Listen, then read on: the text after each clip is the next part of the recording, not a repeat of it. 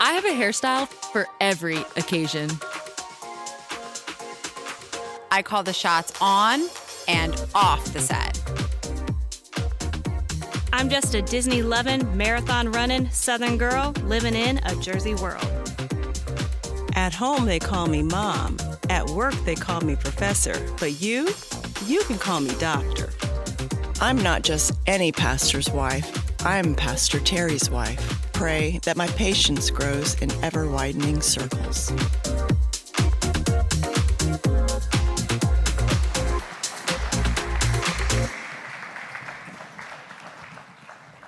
Well, good morning and happy Mother's Day to all of the mothers in the room. We are so happy that you've joined us today, those here and those that are watching online. We're just so blessed that you're with us. As was said, my name is Sharon Smith. I am Pastor Terry's wife. I'm privileged to be the mother of three wonderful, wonderful children, Summer, Caleb, and Christian.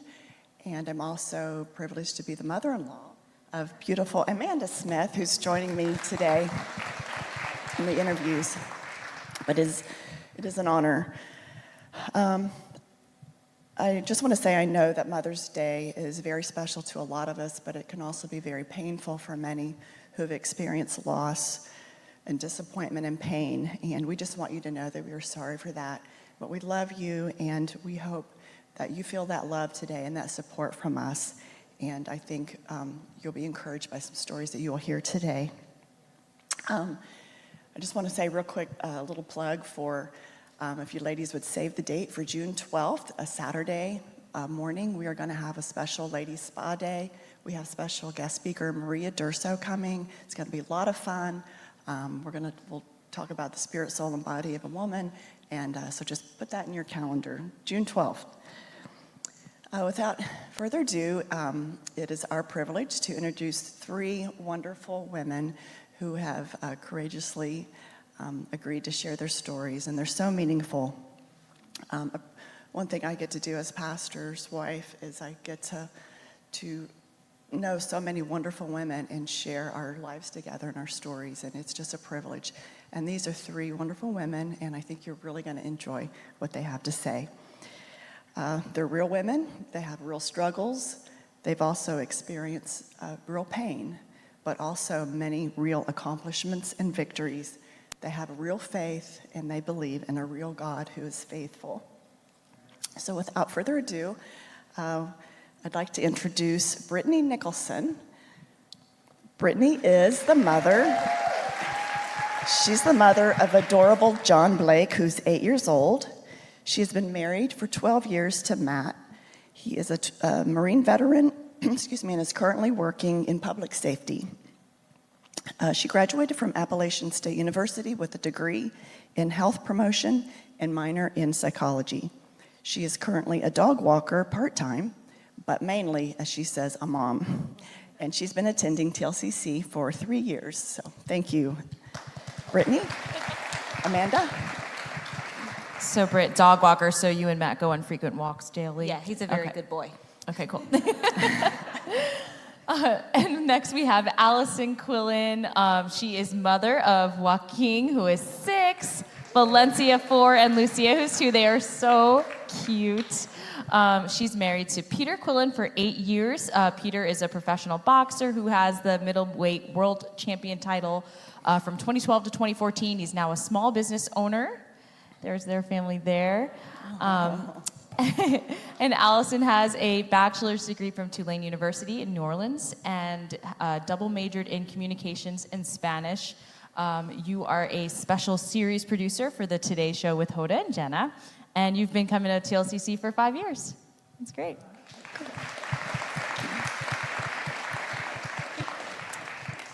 And also my privilege to introduce Maria Rice Bellamy.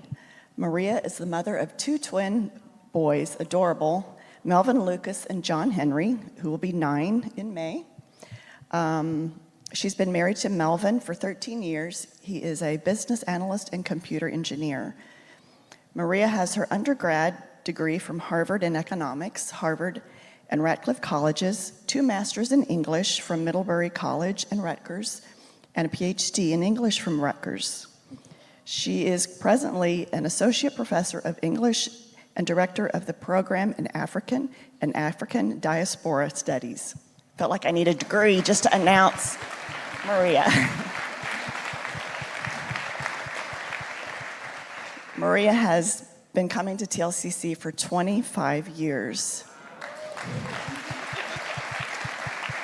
She has been on staff. She's served in various ministries. She is currently an elder of the church and a friend to my husband and I, and we love her very much. So we're excited to hear all of your stories today, and we're going to start with Brittany's story. It's so impactful, and we're so excited for you to share it with us. So Brittany, I know that we often hear a lot about people who live in New Jersey and make the unfortunate move back to the place we don't name, North Carolina. Excuse me. But you're a testimony of the opposite, which is kind of impressive. So I know you grew up in North Carolina with under Christian parents, and then you met your husband when you were at church camp. Am I right? Tell us about that, how you and Matt met. All right, so yes, I was born and raised in North Carolina, and my husband and I went to the same church there, and we were both very involved with the youth, and so every summer, in addition to doing mission trips, we had church camp, and one night every year, we had a hoedown, which that sounds very North Carolinian, I know, but I say we did it ironically. Yes, this is the night we started dating. My husband did not pre-approve this photo, but it's all right. We had quite the glow up since then. So, but anyway, so we were at a hoedown. We were matched up to do-si-do, and I fell in love almost immediately and pursued him a little bit, and a month later got him to ask me out twice. So we were high school sweethearts. I was 15, he was 16. And so we dated all through high school. I followed him to college because who needs an education when you can get a husband, you know? So I have a pointless degree, but I got my MRS. So anyway, so we got married in 2008. And even as we were dating in the first early years of our marriage, you know, we kind of talked about what we wanted our family to look like as far as kids. I wanted to have about 4 kids, but I used to always say in high school especially that I was like, you know what, I don't think I'm going to have any kids. I might adopt some. And I think I kind of said that jokingly, and funny enough, God used that later on in my life. So as we'd been married for about 2 years, we decided to start trying for a family. So we know that you and Matt have a son, JB, and that God brought you through a particularly unique journey to bring JB into your life. Would you tell us a little bit about that journey, please? Yes, so as I said, we had wanted to have a family. In my mind, I had decided that we were going to have 2 biologically and that we were going to adopt 2, and in that order. For some reason, that's what I had decided. So we started the process of trying to have a child, and with my prior history of my health, I thought it might be a little bit of a challenge. So we went to the doctor and got some of the basic medicine you do to help with fertility and stuff, and it just wasn't really, nothing was really happening.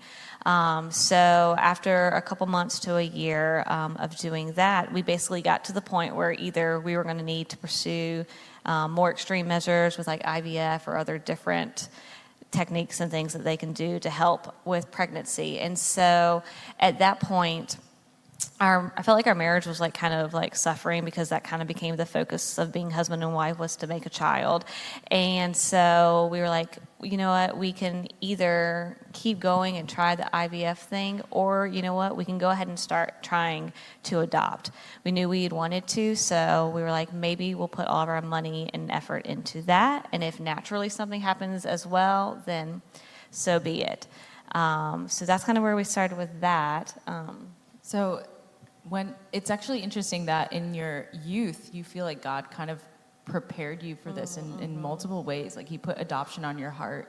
And so you and Matt are now in a point of your relationship where you're making the decision to adopt. Tell us briefly just a little bit about that adoption process and what it looked like. Yeah, so for anyone that doesn't know, adoption is amazing, but it's a lot of work. I thought it was going to be easier than IVF, but it was pretty difficult too. So, and instead of the physical stuff, you do a lot of paperwork. You get a lot of paper cuts is what you get instead. But anyways, so with adoption, there's the initial application process, and you have to fill out tons and tons of paperwork about yourself, how you were raised, how you plan on parenting. You go through finances, you do home studies, all sorts of stuff. So the whole process with the paperwork side of things takes about 8 months to a year, just according with timelines and when you can actually get home studies. So in addition to all the paperwork, we had to attend different classes. We were open to having a child of a different race, so we took different classes on transracial and transcultural adoptions to help educate us on things that we may not have known about. But you also, you take the normal classes. We had to take, parent CPR and infant care classes and things like that. So for us, the process took about 8 months to finally do all the paperwork and then to do all the home studies and meet with our social worker before we became viewable by birth families. So what's the typical timeline for a family to be chosen by a birth family when you are viewable? How long does that typically take? Yes, so I said the wrong one at 9 o'clock, so you're going to get the right one here. So normally they say it takes about 18 months to 3 years. I said a year in the last service, which was wrong. So anyway, sorry. But they say typically 18 months to 3 years. And so what that means is basically once you become viewable, it means the state has approved you, and at that point you are waiting for a birth family or a birth mother to come in, either pregnant or sometimes with a child already that they are wanting to place for adoption.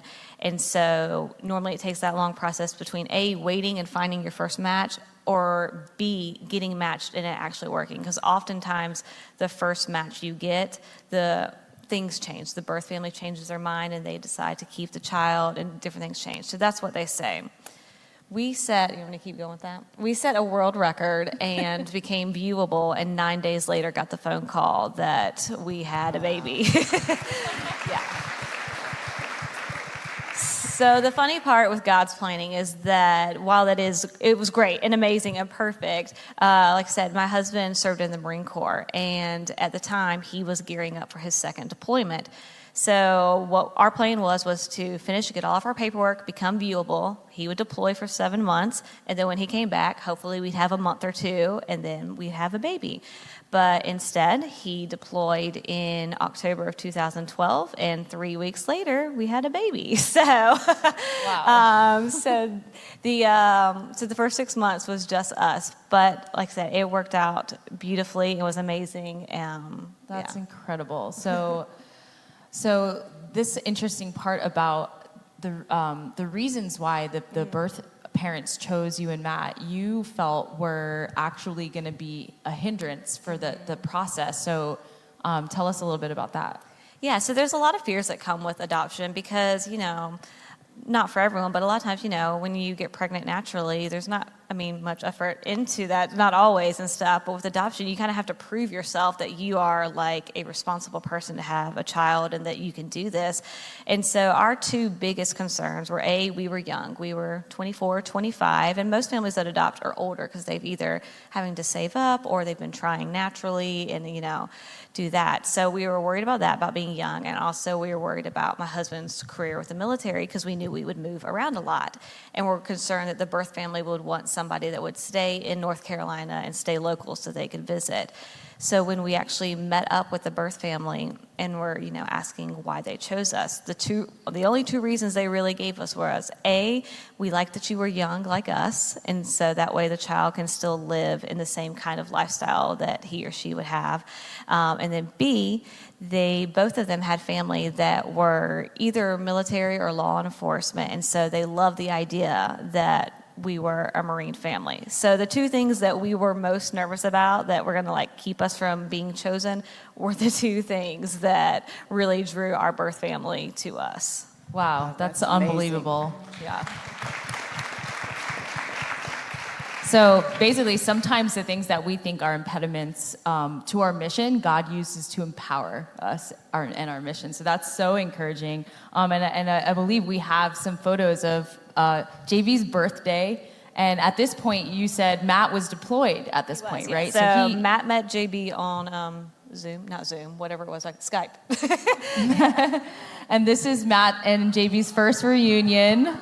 How old was how old was JB at this point? Let's see. So JB was about 6 months at that time when I met him for the first time. Yeah, it's so sweet.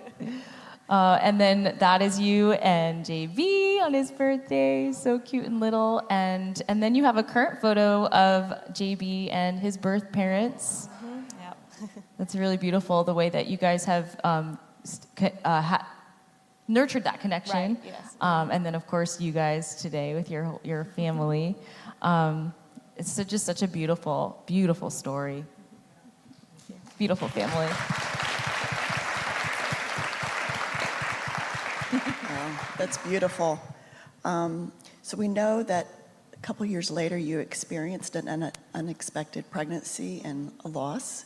Would you share a little bit of that journey with us, please? Yeah, so as I said, I knew that getting pregnant was going to be a challenge, and so we basically didn't even think about it anymore. We're doing nothing to try to get pregnant, and sure enough, one day, got a positive pregnancy test. So obviously, we were super excited and joyful for it. Unfortunately, 6 weeks later, I did suffer a miscarriage, and while it was sad and a hard thing to go through. It brought about some great moments for us learning about God and his character and about his relation with us. So I was doing some research just about mourning and grieving and things, and I came across a commentary speaking on the character Job in the Bible. And for those of you who don't know, Job was a very, very godly man, but there was a thing with the devil and God. Anyway, he had a lot of suffering and lost his family and his health and his wealth, and his friends even turned on him and are like, you need to just leave God. He's doing these things to you and stuff. But the moral of the commentary basically spoke on the fact that there are things sometimes in our lives that happen that are bad things, but not necessarily because we are bad people and have done something. Now, not to say we live in a fallen world or we sin and stuff, but a lot of times with infertility and miscarriages and things, there's a lot of guilt that men and women both face of what did I do wrong? Did I eat the wrong stuff? Was I not taking vitamins? Was I too stressed? Did I just not relax enough? So there's a lot of guilt that you have done something wrong. And the lesson that I learned from Job and took with this is that, just unfortunately we live in a fallen world and sometimes bad things happen, and that there was nothing I could have done differently to get that pregnancy to go to completion, that it was just in God's will. So we did end up naming the child Job, just with that lesson to help keep that in our mind. Beautiful. Yeah, thank you for sharing that. And you had mentioned one thing about, just the blessing of what it meant to know that your child is in the presence of the Lord. And yeah, so that was, and that's the other beauty that I was able to take from it, is that why I have my child JB and it's wonderful and I love him, he has to be in a fallen world and go through those things, whereas Job, he now gets to be in heaven and in God's presence and did not have to experience one moment of sadness in any way. And that is a great joy that I take. And it's one of those that I would go through the pain of a miscarriage and all that over again, because that means it's one more child in heaven. So that is the other beauty that I feel from that standpoint with that loss. Thank Amen. you. Thank you. And just to close, would you share how your understanding of God has been shaped through the adoption, how you see him now through the eyes of adoption, and what that means to you? Yeah, definitely. So other than obviously the benefit of getting an awesome little kiddo who snuck in over here, one of the hi, Biggs. One of the greatest lessons I believe our family has learned through the adoption is just how it's a perfect picture of the adoption that God has for us. I say, like if you buy a red car, all of a sudden you see red cars everywhere. So with us, with adoption, we now see everything through that lens of adoption. So any verse or any song that speaks of like being of a child of God, it immediately perks up our ears and our heart to that. And the beauty that I really see is that I look at JB, and even though people say he looks like me, we have no DNA, no blood, there's no reason for it. But he did absolutely nothing as that little baby in the picture to make me and Matt love him. He did absolutely nothing for us to choose him. He did not seek us out. We sought him out, and we sought and desired and did work and put in the time and love to make him to be able to come a part of our family, and the sacrifice so he could be a part of our family. And that is what God has done for us. Even before we were born, he was putting in the work to make us a part of his family. And so that is the beauty that I see and that we see when we look at JB. And it's just the beauty I see in adoption. And I said in the last service too that, if our desire is to be like Christ and to live a life like him, he adopted us. So everybody should adopt. But if you are not in the place to adopt, you can always pray for those that are and support whatever way that looks. So that's my little shameless plug for adoption right there. Well, thank you so much, Brittany, for sharing your story with us. We're so excited to hear from another real woman of New Jersey and hear your story, Allison. So we know that you've worked for NBC for the past 16 years. So tell us, just to start, how did you get into this field of work? Had you always been interested in TV?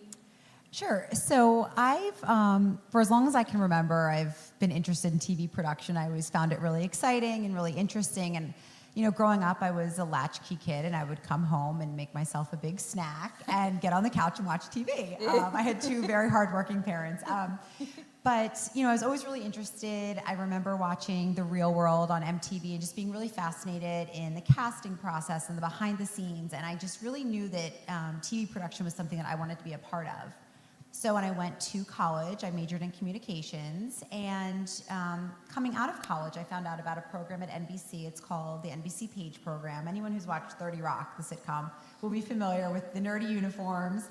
But it was a really awesome program to be a part of. It's really competitive just because it's a great way into the industry, And I applied the proper way, and then I, did a little digging like I always do, and I found out the name of the hiring manager. And I called, and I called, and I called, and I got him on the line, and I gave him my 20-second elevator pitch, and I wedged my way into the first round of interviews and the second, and I somehow passed through and made it into the NBC Page Program, which is how I started my career. The squeaky wheel gets the oil. I love it. Persistence for sure. And it was from there that I started at the Today Show as an assistant, and later a researcher, an associate producer, and then a producer. But about 3 or 4 years into my career at the Today Show, we were 3 hours, and we added a 4th hour. And the 4th hour was going to be hosted by Kathie Lee Gifford and Hoda Kotb. And to be honest, no one really wanted to work on the 4th hour. It then and still to this day, it operates on a much smaller budget. It doesn't have sort of the cachet of the earlier hours, but I was assigned to join the 4th hour, and I, generally speaking, have a really good attitude about things, and I dove in, and it's been such a blessing in my life. Not only have I gotten to travel the world and go to the Olympics and, have all these awesome opportunities, but it gave me an opportunity to build a relationship with the anchors, with Kathie Lee and with Hoda, and both of them I view as godmothers in my life for various reasons. But, Kathie Lee, she moved on a few years ago, but she was such a special person in my career, and I worked really closely with her on stories that were really personal to her, and it gave me a really good insight into who she was as a person. And I'm really grateful for that opportunity. And I, to this day, I view her as someone I would love to be more like. That's so sweet. And yeah. And speaking of Kathie Lee, she sent us a little video message. So let's take a look. Hi, everybody. Kathie Lee here from Tennessee, where I've been living for a while. I just want to wish everybody a very, very happy Mother's Day, especially my precious friend, Allie Berger. So many years together. Wow. How many churches and mothers got a shout out from Kathy Lee Gifford today? Thank you, Allison.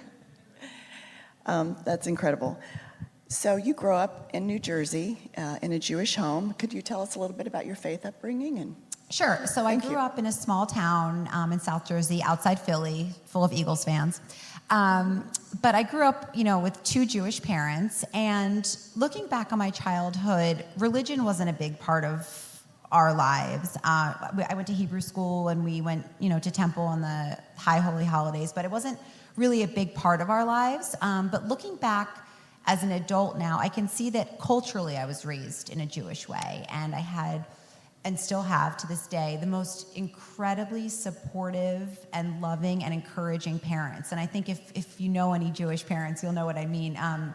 They really just wanted us to explore and to experience and to grow and to learn. And if we wanted to try something, they were all for it. And if we didn't want to try it anymore, they were all for that too. Like whatever, they were in our corner. And to this day, they are just so supportive. And their encouragement has been, sort of like the cornerstone of my career and my life, and really my development as, into who I am as a person. And they instilled a really strong sense of self in me. I grew up really confident, knowing that if I wanted something, I could achieve it. Hence my relentlessness of getting into the Page program at NBC. It was always, told that I could do what I wanted to do and be what I wanted to be. That being said, there were always a few qualities in me that I didn't love, right? I was generally like, I can be anxious, or I can be impatient, or, sometimes I think overly competitive, or, sometimes not celebrate victories in other people. And so I was just kind of always mindful of those qualities within myself, and I just kind of accepted that those were a part of who I was. So you're, in the middle of your career, you, at some point in this timeline of your life, you meet Peter. Peter Quillen. So first of all, what's it like to date and be married to a world champion boxer? Yeah, he is, anyone who knows Peter at all knows that the same sort of excitement and level of passion he boxes with, he approaches life with. So you can't be in a room with Peter and not know he's there. Let's put it that way. He's just, he's full of life, full of personality, full of style, faith, you name it. He's a big personality, and he's awesome. So tell me about, so you guys dated, tell me how you got engaged. Yeah, so Peter doesn't do anything by the books, which is part of what we love about him. Peter and I had been dating for a little while, off and on. I didn't really realize we were on a path toward marriage. I thought he was cute. I loved hanging out with him, but we were dating, and we were going to go on a trip. We were actually going to go to Morocco after one of his boxing matches, and he called me from California and said, what about if instead of going on a trip, we got married? And I said, okay, well, if you asked me to marry you, I'd just say yes. And that was it. So I go to bed that night. Again, he's in California. He calls me the next morning, and he was like, I'm so excited. Who'd you tell? And I said, tell what? I said, who'd you tell we're getting married to? And I said, are we getting married? Then I go visit him in California, and people I didn't even know were congratulating me. I'm like, do these people know something I don't know? He later told me that, he had a dream, and God told him to propose to me. And so I guess that was the proposal. But we ended up getting married at this awesome, it was like a taco bar in Tribeca. And it was, half the people there didn't know they were coming to a wedding. So some people were dressed up, some people were in jeans. And because Peter's so stylish, he had our outfits made. Also, a lot of the people Peter grew up with had never been to a wedding with an open bar, and so they couldn't get over it. They're like, this is the best place ever. So it was a fun night. So, and I especially love your wedding outfits that were designed, right? They're matching leather outfits. Yeah. So cool. Of course, thank you. That just speaks to definitely both of your personalities. So you guys are married now, and you made a decision on how you guys wanted to raise a family. Sure. It was really important to Peter to raise children in the Christian faith.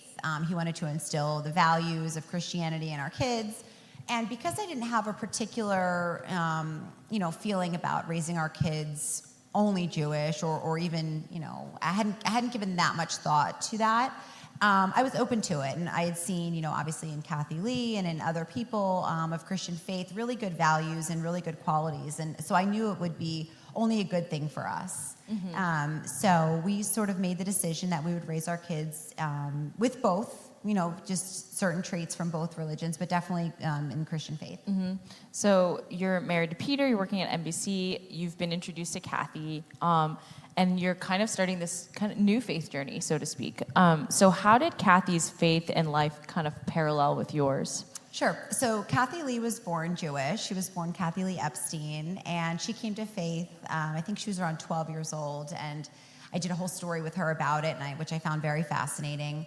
But over the years of working with her, whether she was talking to someone on the set or if she was interviewing, a big name, I just always admired her grace and her kindness. I admired the way she bounced back after adversity, and she just always had skills and traits that I admired and wished I had. I went through a really, really tough time prior to my first pregnancy. I was pregnant right after I got married. All I ever wanted to do was be a mom. I was so excited. And halfway through the pregnancy, I lost the baby. And I was beside myself. Like I couldn't see straight. I couldn't go outside. I remember I was so disoriented. My dad was walking me to the bank that I went to all the time in Brooklyn, and I got lost on my way to the bank. The grief was so overwhelming to me, like I couldn't function. And I finally, after 3 or 4 weeks, picked myself up and went to work, and I certainly was not healed at all. But it was Kathy Lee who kind of led me, and she saw that I wasn't myself yet, and she just kind of helped me with my perspective. And I was so angry, and I was so disappointed, and I felt like I had been tricked, like God had played a trick on me or something, and I couldn't figure out why this was happening to me. And it took someone I admired, like Kathy Lee, and someone with really strong faith to help me see that it was part of a bigger plan, and it was preparing me in a way that I wouldn't otherwise have been prepared. Wow, thank you.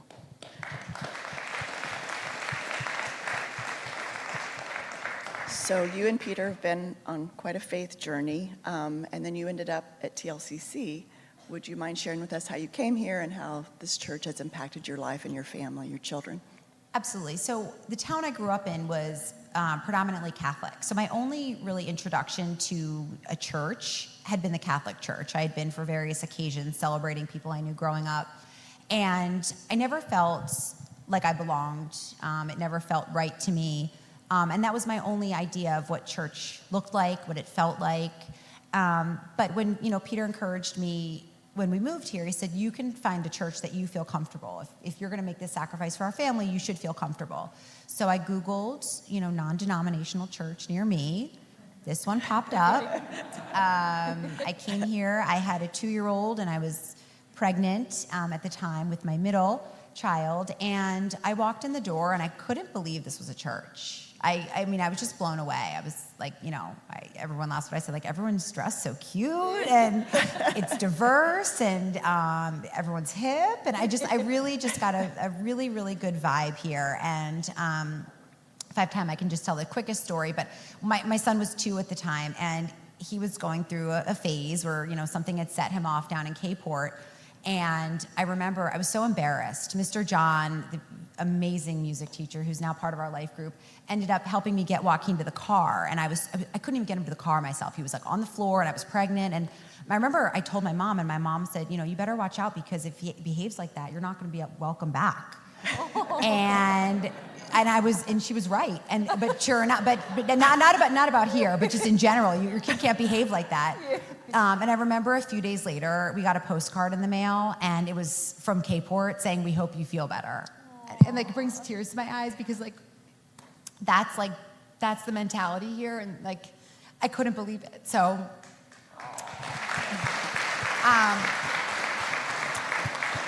Anyway, so through and I called a meeting with Pastor Terry. I was really interested in learning more, and I met with Pastor Terry, and I said, there are traits I see in Kathy Lee and in Mr. John, and in the hospitality group here, and Julie and everyone who I'd met here, and I said I wish I could just be more like these other people I know and people that I'm meeting here, and Pastor Terry let me know that like those tools and those traits were available to me, and that by coming here and meeting with Pastor Terry and bringing my kids and building a foundation here, like I was on my way. Wow. Thank you. Thank you, Allison. That's a really beautiful story, and thank you so much for sharing that. The marriage, your marriage with Peter, your beautiful children, the journey you've been through. It just shows your resilience, and I love how you've gleamed from the people in your life to help you along on your faith journey. So thank you for sharing that.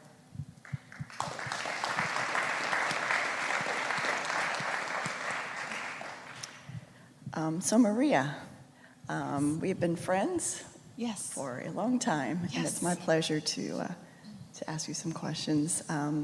So you first started coming to TLCC 25 years ago. Mm-hmm. You were a very successful woman already, yet you were in the early stages of some extreme brokenness from a relationship. Could you tell us a little bit about the beginning years, please? Sure. When I came to the church in 1996, I had sort of come back home. I had lived overseas in Southern Africa for a little while and in the South Carolina Sea Islands. And during that time, I'd married, and the marriage was abusive on many different levels. So I came back home. I ended up getting a job at the high school that I went to, which is Newark Academy, and I got involved with different student groups, and one day I had taken a student group to Montclair Kimberly, which is kind of near the old worship center, and I got lost on the way home. I've lived here my entire life. I got lost. And I ended up at a traffic light that was interminably long, and I looked to the left, and I saw a little sign that said, Kids Club. And the church I'd gone to in South Carolina also had a kids club. I said, I wonder if it's the same kind of church. And so I decided to come visit sometime, and I did. And it was it was different from what I was used to, but it was very warm. And I came back the next time, and when I was greeted at the door by name, Maria, you're back, so welcome. I was really shocked. And I was at a point in my time when I really, really needed warmth. I needed kindness. And every time I came, I was greeted with a hug. At the end of every service, I had people praying with me, including Denise Korzakowski, prayed with me probably every Sunday for 6 months. And I got involved in a recovery group, which was really helpful for me, with Dr. Ruby Abraham. She's in here too. And there were just a bunch of people who really just rallied around me to help me. And although I have a really wonderful, loving, and supportive family, it was wonderful to come to this church and have a second family of people who I just felt were really constantly trying to build me up. And it was a great time of healing for me. Wow, that's great. And you went on eventually to lead the group, along with many other ministries. As I mentioned earlier, you were on staff, you were board of deacons, and now an elder. And as I said, a dear friend of ours. That's wonderful. And so as we mentioned, when you first came to TLCC, you were single. You were in a season of singleness. And you'd mentioned to me that you were in a different kind of phase in your life. And I appreciated that you said that you were kind of in a rhythm of focusing on family, church, and work. What would you say to single women who are listening today to encourage them around really embracing their season of singleness? Yeah. Well, I have to admit I was single for a very long time, 12 years to be exact. And I didn't want to be single, and it took me a while to get used to it, but the wonderful thing about the Life Christian Church was that there are a lot of other single people here. So we kind of developed a group. I think Pastor suggested we develop a singles group, and we got together monthly, and we did all kinds of things together. And here I learned how to be Christian and single, and it was really a wonderful experience. And one of the things that helped me so much was our constant emphasis on the idea of single and serving and single and successful, and really inhabiting the space that God had placed us in. So a lot of the people that were single with me are here now and married, and we served, we prayed together, we did activities together, and we kind of, as much as we can, place ourselves in the position so that God could teach us all He wanted to teach us in this time, and we could be as successful in the situation that we were in as possible. And over the course of time, I realized, I said, well, in prayer, God said, I know the desire of your heart. So eventually, I knew that I would get married. I didn't know how long it would take, but I knew it would happen eventually. Wow, thank you. It's a wonderful message to all of our single ladies. So you met a wonderful man. Yes. Now have two beautiful little boys, but would you tell us a little bit about, there's a wonderful picture of your wedding. Tell us a little bit about meeting Melvin, if you would, please. Well, the whole marriage thing was a complete God thing. Now, I had done online dating and all kinds of stuff, and I got to the point where I was really tired of it. I was finishing my PhD. I was doing a bunch of different things in church, and one day someone came to me after church and said, oh, I've got someone I want you to meet. And I said, what, really? Okay. And what happened was a woman who was a member of the church, worked at Melvin's job, and she ran into him one day at the getting coffee, and she just had this strong urging that he needed to meet me. Now, the funny thing about it was both of us were in a point where we're like, okay, whatever, but she knew Melvin very little, knew me very little, didn't even have my phone number. So she had to call someone else to get in touch with me. And so we did this crazy little four-way thing. So I would talk to Mavis, Mavis talked to Sonia, Sonia talked to Melvin, and then and we did, and eventually Melvin said, wait a minute, can I just call her? And so he did, and we had a great, long first conversation. But before that long conversation happened, okay, we hear that I recall you telling me that Melvin knew you were working on your degree was in literature, and you had an interest in literature. So how did he woo you? Well, one of the things that he told me right away is although he majored in computer science, he also took lots of literature classes because he loves literature. And he then proceeded to recite to me one of the soliloquies from Shakespeare's Hamlet. Single men, take some notes.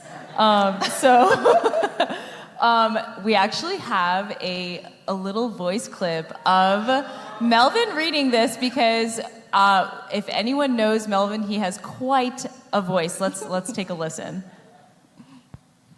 So excellent a king that was to this Hyperion to a satyr, so loving to my mother that he might not beteem the winds of heaven visit her face too roughly.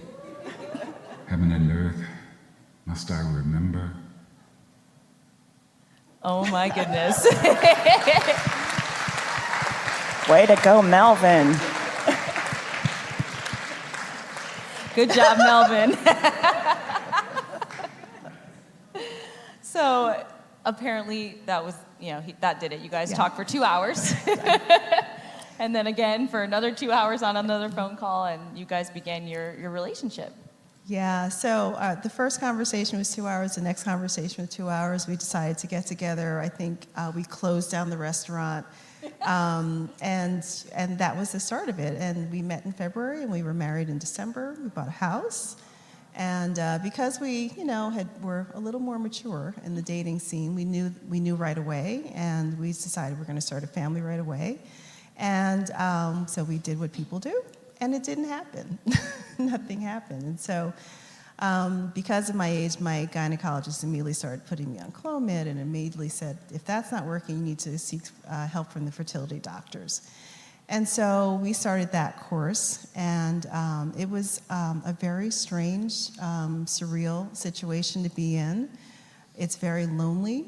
We go to the fertility clinics, and the way that it's set up, you have to be tested to see where you are in your cycle. So sometimes you're in the office at 7 in the morning, and I don't like being out of the house that early, 3 or 4 times a week, and sometimes you run into the same people. But although you have all these people together, sometimes a single woman or sometimes a couple, no one talks to each other. You all kind of sit together alone in your grief and in your sadness over this. And we were in that situation for quite a while. So we had a few attempts that didn't work, and then we had an IVF attempt that the doctors were certain would work, and it didn't. And this was at the end of December 2010, and so I began the new year just grieved and miserable. I think I remember crying on Sharon's shoulder at some point that time, and she didn't even know the full story of what was going on. But eventually, God kind of picked me up and dusted me off and gave me the strong impression that it was going to happen this year, that we needed to prepare ourselves. And so we started to prepare ourselves. And by the end of the year, I was in fact pregnant, which was wonderful. But in the course of that year, which was 2011, which is a really pivotal year in our lives, we also dealt with the combined stresses of both of my parents being treated for cancer. And so my mother, who's in the audience here at 85, is just tough as nails. She's a scrapper. She's not a very large person, but she's got a big heart, and she's just my portrait and courage. So I knew that she was going to get through the treatments no matter how severe, and she did. And I could look in my father's eyes, knowing that he had suffered from lung ailments for many, many years, and the light was not glowing the way it usually did, and I wasn't sure he was going to make it. And so in November of that year, my father did pass away, and my mother continued on with her treatments, and she was declared cancer-free, I think around January of 2012. And prayerfully has remained so, but she got better just at about the time when the pregnancy started to turn for me, and I had blood clots, I had iron deficiencies, I was on bed rest, and it was a very difficult time for me. My body went through a lot, but thankfully, my children were born in May 7th. They just turned 9, and I think they took a picture. And they were amazingly healthy from the very beginning. They're completely vivacious. Anyone who knows my kids knows that they light up a room, and there's never a dull moment with them. Would you share with us a little bit of how you got through that time, some things you did, your gratitude? Yeah. Yeah, it was a very difficult time to be pregnant and mourning for my father and trying to support my mother. It was a very difficult time, and there were some awful mornings when Melvin would be trying to get off from work and I'd just be sobbing. It's like, oh, how am I supposed to go to work now? But the thing that got me through, in addition to, of course, prayer and the love of my family, the love of my husband, my good friends, was that I kept a gratitude journal. And every day I'd write down, this one called me, this one came to visit me, this one came and brought me a cup of soup. My friend Lisa Valentine put together the Pack and Plates Day. And I started writing thank you notes, and I was just, I had to find the good in the situation, and the gratitude really is what got me through. Wow, that's beautiful. Thank you. It's so encouraging even to hear that, all of the little gestures that we can do just to show someone a little bit of kindness, it just goes such a long way. Mm-hmm. And all of those tiny things, even whether it was just someone dropping off a bowl of soup, added to that gratitude that helped build that joy back up in your heart. So just an encouragement for us all to remember, just a little kindness goes such a long way. So thank you for sharing that, and thank you for everyone who's listening or present, and even in this room that played that important role in Maria and Melvin's lives. So we know that it took you almost 3 whole years for your physical health to kind of get back to a place where you could run, and jump and, play with your kids, and feel healthy and normal again. And even during this physical and emotional recovery, this is what blows me away about you, Maria, is in the midst of all of this, she wrote and rewrote and published a book. So would you briefly tell us the names of these books and just a little bit about what they are? Sure. So if you know the role of a professor, the very first job you have, besides teaching your classes, of course, is to publish a book. And your future really depends on the publishing of your book. So it took me a little while to get going on the book thing, but just before I was pregnant, like everything else, it kind of fell into place. I started to get momentum, and then everything happened, and I had to take a year off. And so I ended up spending the first year after the children were born, early mornings writing, and then a full summer of writing till I finally got the book done. And the book is called Bridges to Memory, Post-Memory in Contemporary Ethnic American Women's Fiction. And it's a look at a lot of contemporary novels that deal with the inherited trauma of cultural events. So an African-American woman writer might write about the legacy of slavery and how it still affects people to this day. And so that was the book I published. That came out in 2015. But the book contract came in 2014, which is really critical because that's when I was up for tenure. So I did get tenure.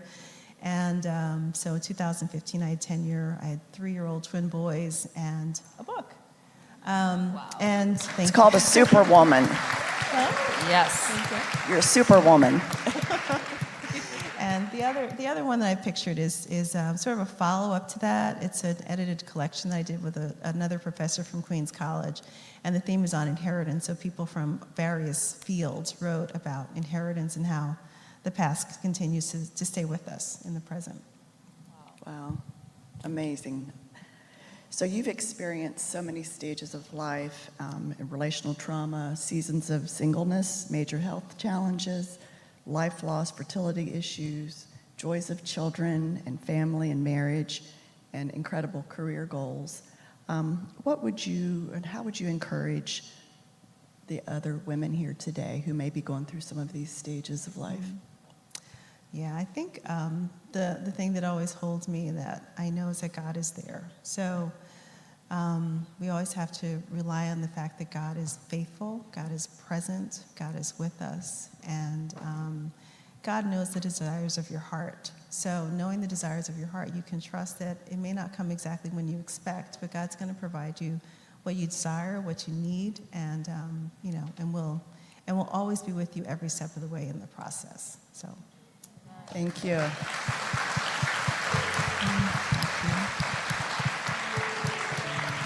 Thank you so much. These are so powerful and encouraging, and I know you appreciate what you've heard today. Again, thank you for sharing your stories. And if you would, I'd like to say a prayer. Dear Heavenly Father, I thank you again for this wonderful day. I thank you for every woman, every mother, grandmother, every young single woman, married, widowed. I pray, Lord, that every woman here would feel your love and feel your blessings. I thank you, Lord, for using Brittany to remind us that you chose us. We did nothing to deserve your love, but you chose to bring us into your family and to care for us. And for that, we are forever grateful.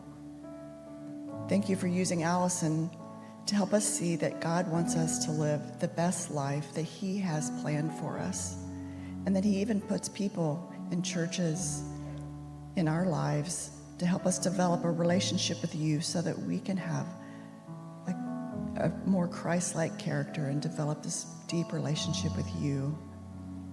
I thank you, Lord, for Maria and for the beautiful testimony that she is of your faithfulness and of resilience. Thank you that she reminded us how faithful you are through all of our struggles, our challenges, and our victories, and that you love us, and we know, Lord, that you want what's best for us. I thank you again for this beautiful day and all these beautiful people in this room and those watching online. I pray your blessings on each and every one. In Jesus' name, amen. May his favor be upon you.